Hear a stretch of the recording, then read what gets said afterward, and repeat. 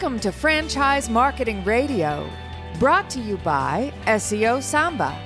Comprehensive high-performing marketing solutions for mature and emerging franchise brands. To supercharge your franchise marketing, go to SEOSamba.com. That's SEOSAMBA.com.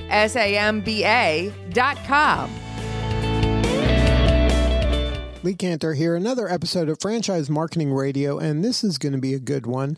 Today we have with us Matt Stanton, and he's with WellBiz Brands. Welcome, Matt. Hello, Lee. Thanks for having me. Well, before we get too far into things, tell us a little bit about WellBiz.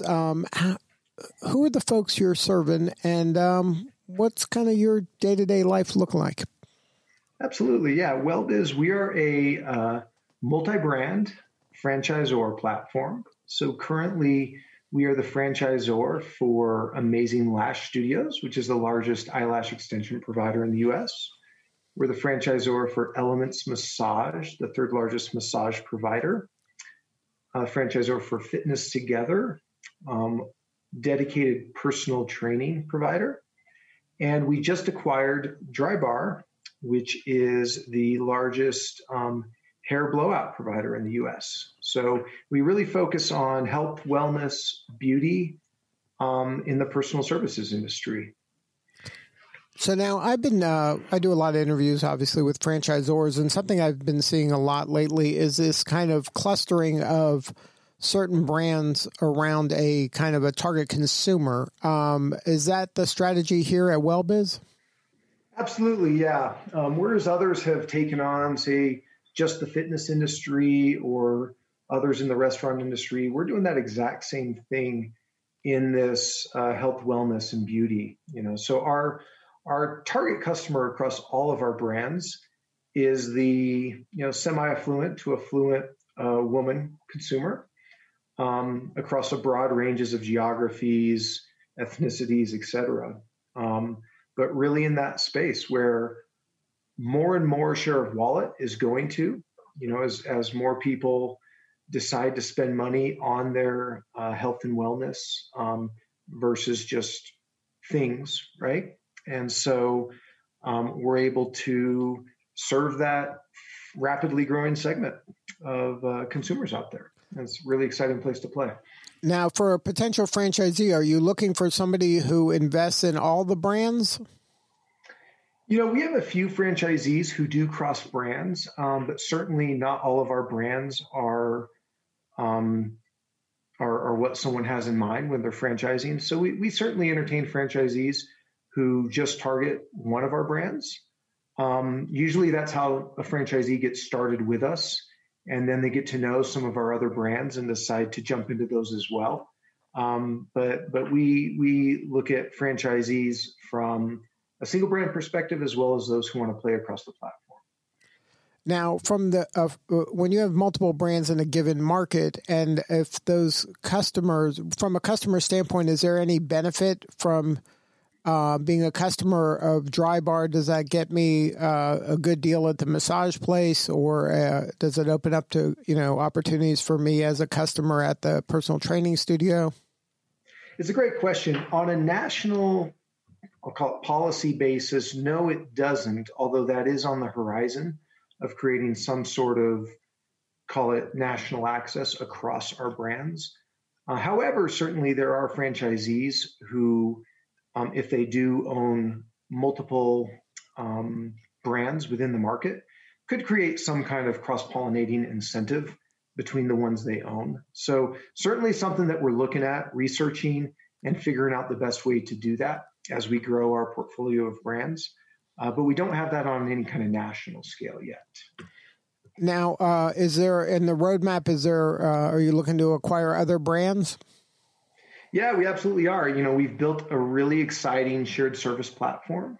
So certain functions, certain support functions with us as the franchisor play really well across multiple brands, allow us to bring on a higher level of talent, a higher level of support than maybe just one of the single brands could provide. And so as we build this platform, I just mentioned we just a few weeks ago acquired Drybar. And we continue to look at other brands that might make sense within our portfolio. So, over time, and there's no firm timeline on this, it's more as opportunities present themselves, as we build our support capabilities, we certainly want to add more and more brands into the portfolio because there's just a great synergy between these brands. Like you mentioned earlier, the same target customer, we're able to support them in better and better ways as we add more. So it provides a lot of interesting advantages as we bring on more brands, as long as they're relevant to each other. And so I could definitely see us over time adding, a few more brands, certainly. Now, is your footprint primarily in the United States, or is this global? Almost exclusively the United States right now. We have a couple units in Canada, but that's really our only international presence. Part of that is we still have a lot of white space in the U.S. Our unit count, Elements and Amazing Lash, are around 250, and Drybar and Fitness Together are closer to 150. So, you can imagine there's still a lot of places in the U.S. to go to, a lot of places where we can serve new customers. But on the horizon, we'll definitely want to expand internationally. There's certainly demand there. There's opportunity there. And so we will be looking at those. But we get it takes a lot of work. It can be somewhat of a distraction. So while we have a lot of the white space runway, the U.S. for a good period of time is going to be our key focus of growth, even as we get started on the international area.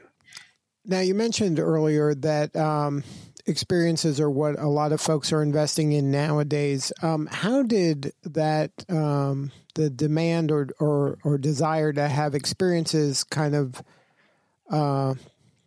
how did the pandemic impact that? How did you help your brands kind of navigate through a period of time where a lot of folks were told by the government that they couldn't even open it, even if they wanted to, even if they could, do it safely?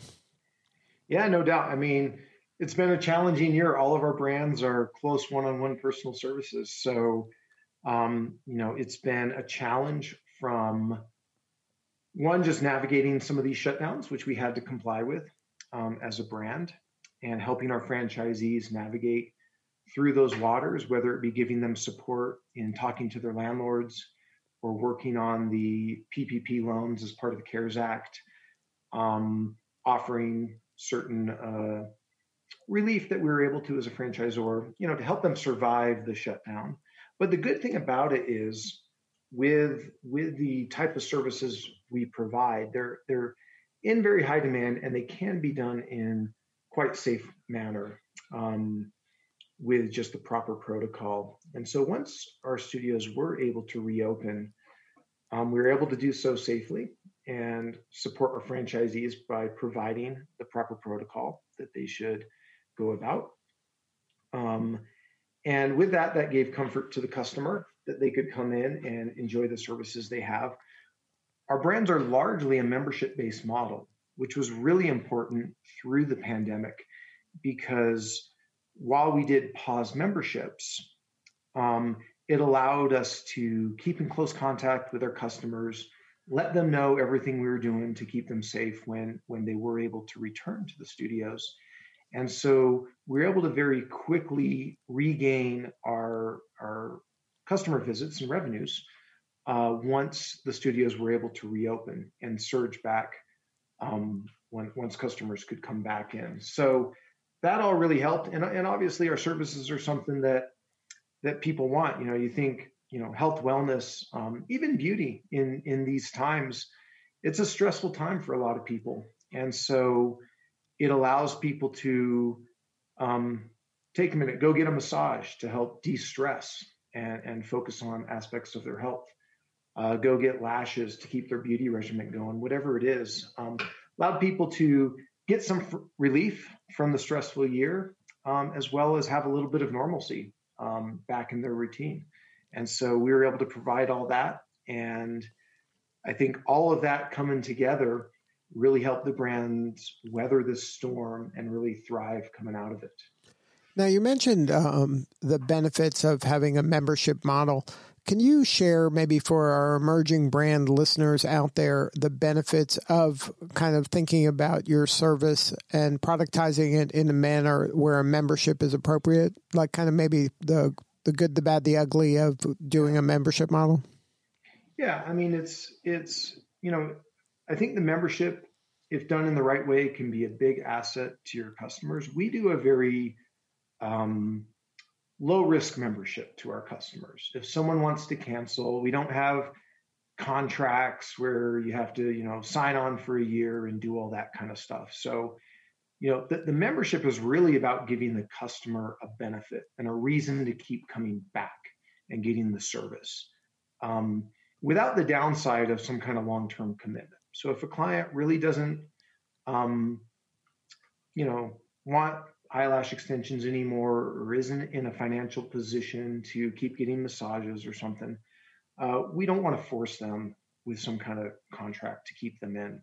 So our memberships are really built around value to the customer. It provides a discount on the service, which is good for the customer. And it's good for us because we know we have a regular customer coming in and we're able to provide their needs.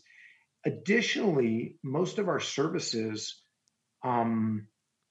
benefit, the customer benefits if they are a regular customer. Let's take massage, for example.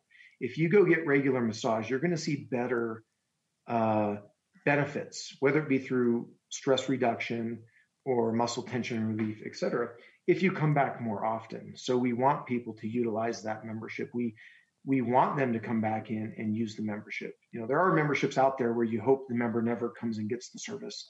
That's not our case. We want the customer coming back because it means they're going to keep coming back and be a lifelong customer of ours. So I think it works well for us in that it provides a little bit of a cost discount to the customer. So it's good for them while allowing them out if they really don't want it anymore. We don't want to keep someone feeling like they have to keep coming back if they don't want to. And so it's been really good. It creates a positive relationship between us and the customer. And it gives us a great avenue to communicate with the customer, to understand our customers so we can innovate and provide new offerings that meet the needs of our clients. So all of that comes together into what I think is a pretty healthy membership program. There's a lot of ways you can go wrong with it, whether, like I said, whether trying to hold them into something they don't want anymore or not really giving them much benefit, thus there's no reason to sign up. So we've navigated that pretty well with really trying to make this a win-win situation for both parties. Thus, what we see across our brands, Amazing Lash and Elements, more than 80% of our visits are from members. And so that's a really big thing for us and something we want to continue to see are those repeat and those regular customers. And then lastly, I'll just mention it helps with marketing. If you have that positive relationship with your customer, a lot of our new visits come from word of mouth marketing. So by keeping that positive relationship with the customers while providing them a good service provides a great source of new customers for us as well. So that's kind of, a few of the keys to success for us. Now, does that help you also in the attracting franchisees as well when they know that they're buying into a system that's going to be this membership base, that they know that there is going to be this stickiness of a customer that's going to have a higher probability of sticking around and coming back on a regular basis? Absolutely. It's really important for the franchisee because you spend good money on marketing and making sure your operations are good and good hospitality. If you can recruit a member and keep serving them well, you don't have to pay more marketing to recruit them again. They're a regular customer, continuous customer. And like I mentioned, some of that word of mouth helps as well. So, especially for franchisees who have experienced good membership-based models before, that's something some of them only look at, is they only want brands that have that because of that stickiness. They know that they got to do some work to recruit customers, but once they recruit those customers, as long as they keep a high standard of operations, they got a pretty stable business going and then can keep growing into it. So really important for our franchisees, those who haven't experienced a solid membership model. We do a lot to educate our franchise prospects on that, to help them understand, what that means for them, and what that means for the longevity of their business. And certainly those experienced with it really look for that and like it. Yeah, I agree 100%. I think a lot of, especially new brands, they're always chasing the newest client and the latest client, and they're not investing enough in retaining their existing clients. And anything that you do to help that, it's exponential, the benefit. And you don't have to work as hard. I mean, you have to work hard, but you don't have to work as hard to keep your existing customer happy as you do to just find a brand new person. So true. And look, if you're keeping your customers happy, that means you're doing something right.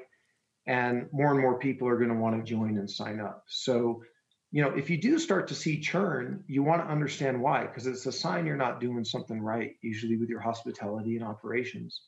And you correct that, and it creates a really virtuous cycle of membership retention, which is great. You don't have to spend as much to recruit new. And those who do come in for the first time see that you have a really great operation and are all the more inclined to become members. So that snowball starts building. And certainly what we want to see is franchisees who come out the gate strong when they open with good member recruitment, great service from the get-go. Because, if you start with, using that snowball analogy, if you start with the bigger snowball, it just builds and builds bigger a lot more quickly than starting small. So we try to make a big splash when we open. We try to get those members rolling in, and that just feeds into a really healthy business. Now, what does your franchisee look like? Is it kind of that person that's displaced executive?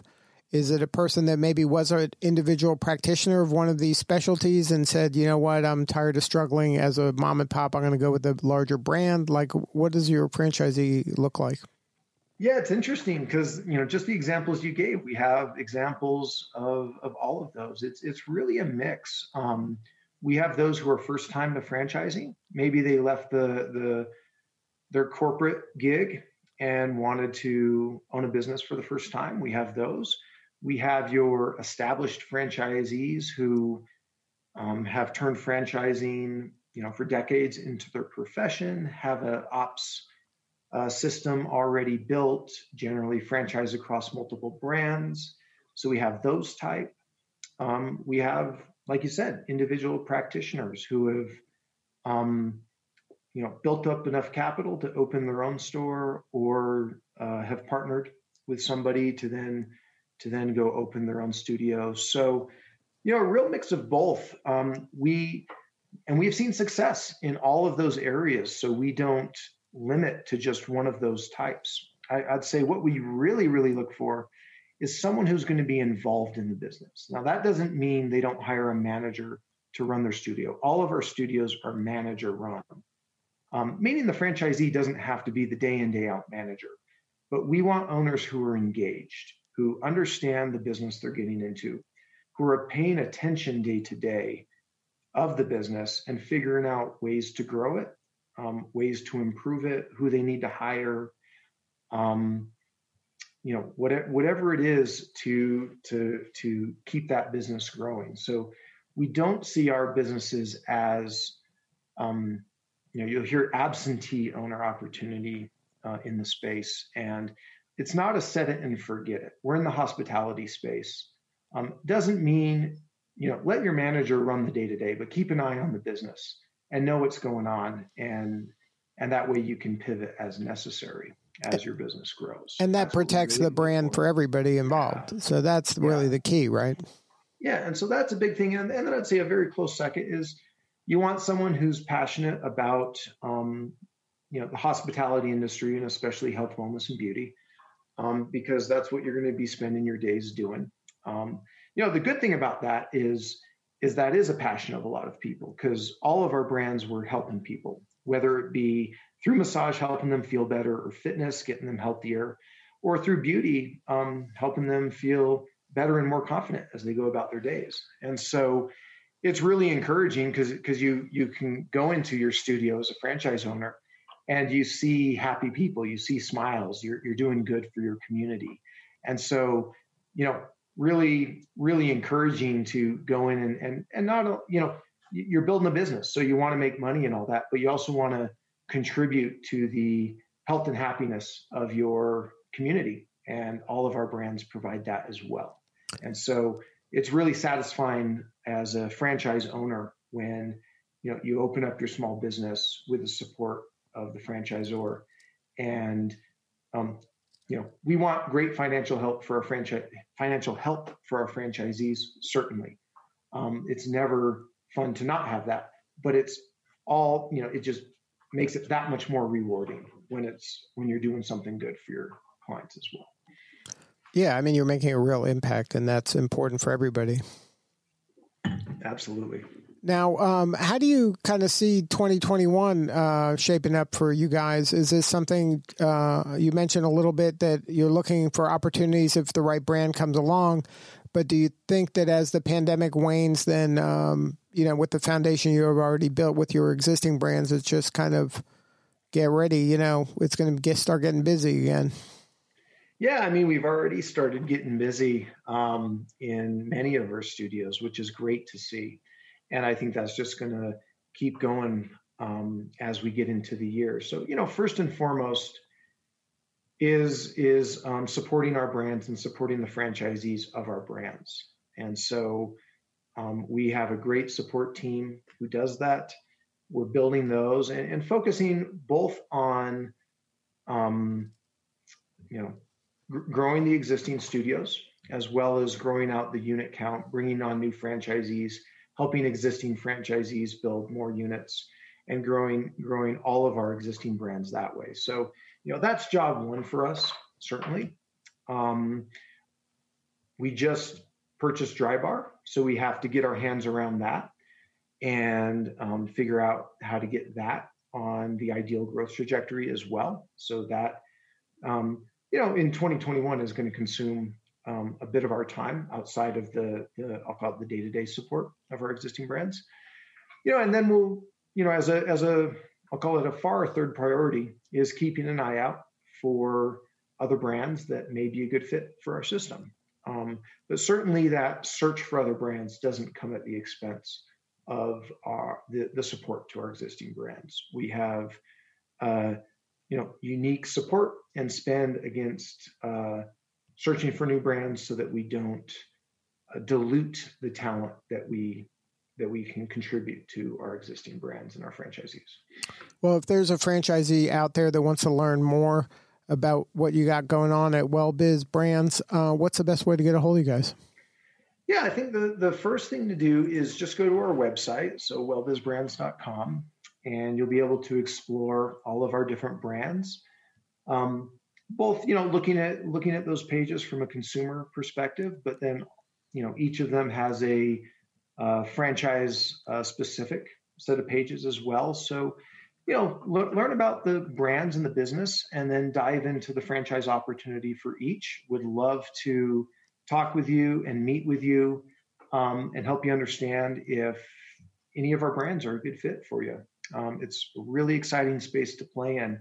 And we couldn't be more thrilled to try to bring on, more high quality franchisees into our network.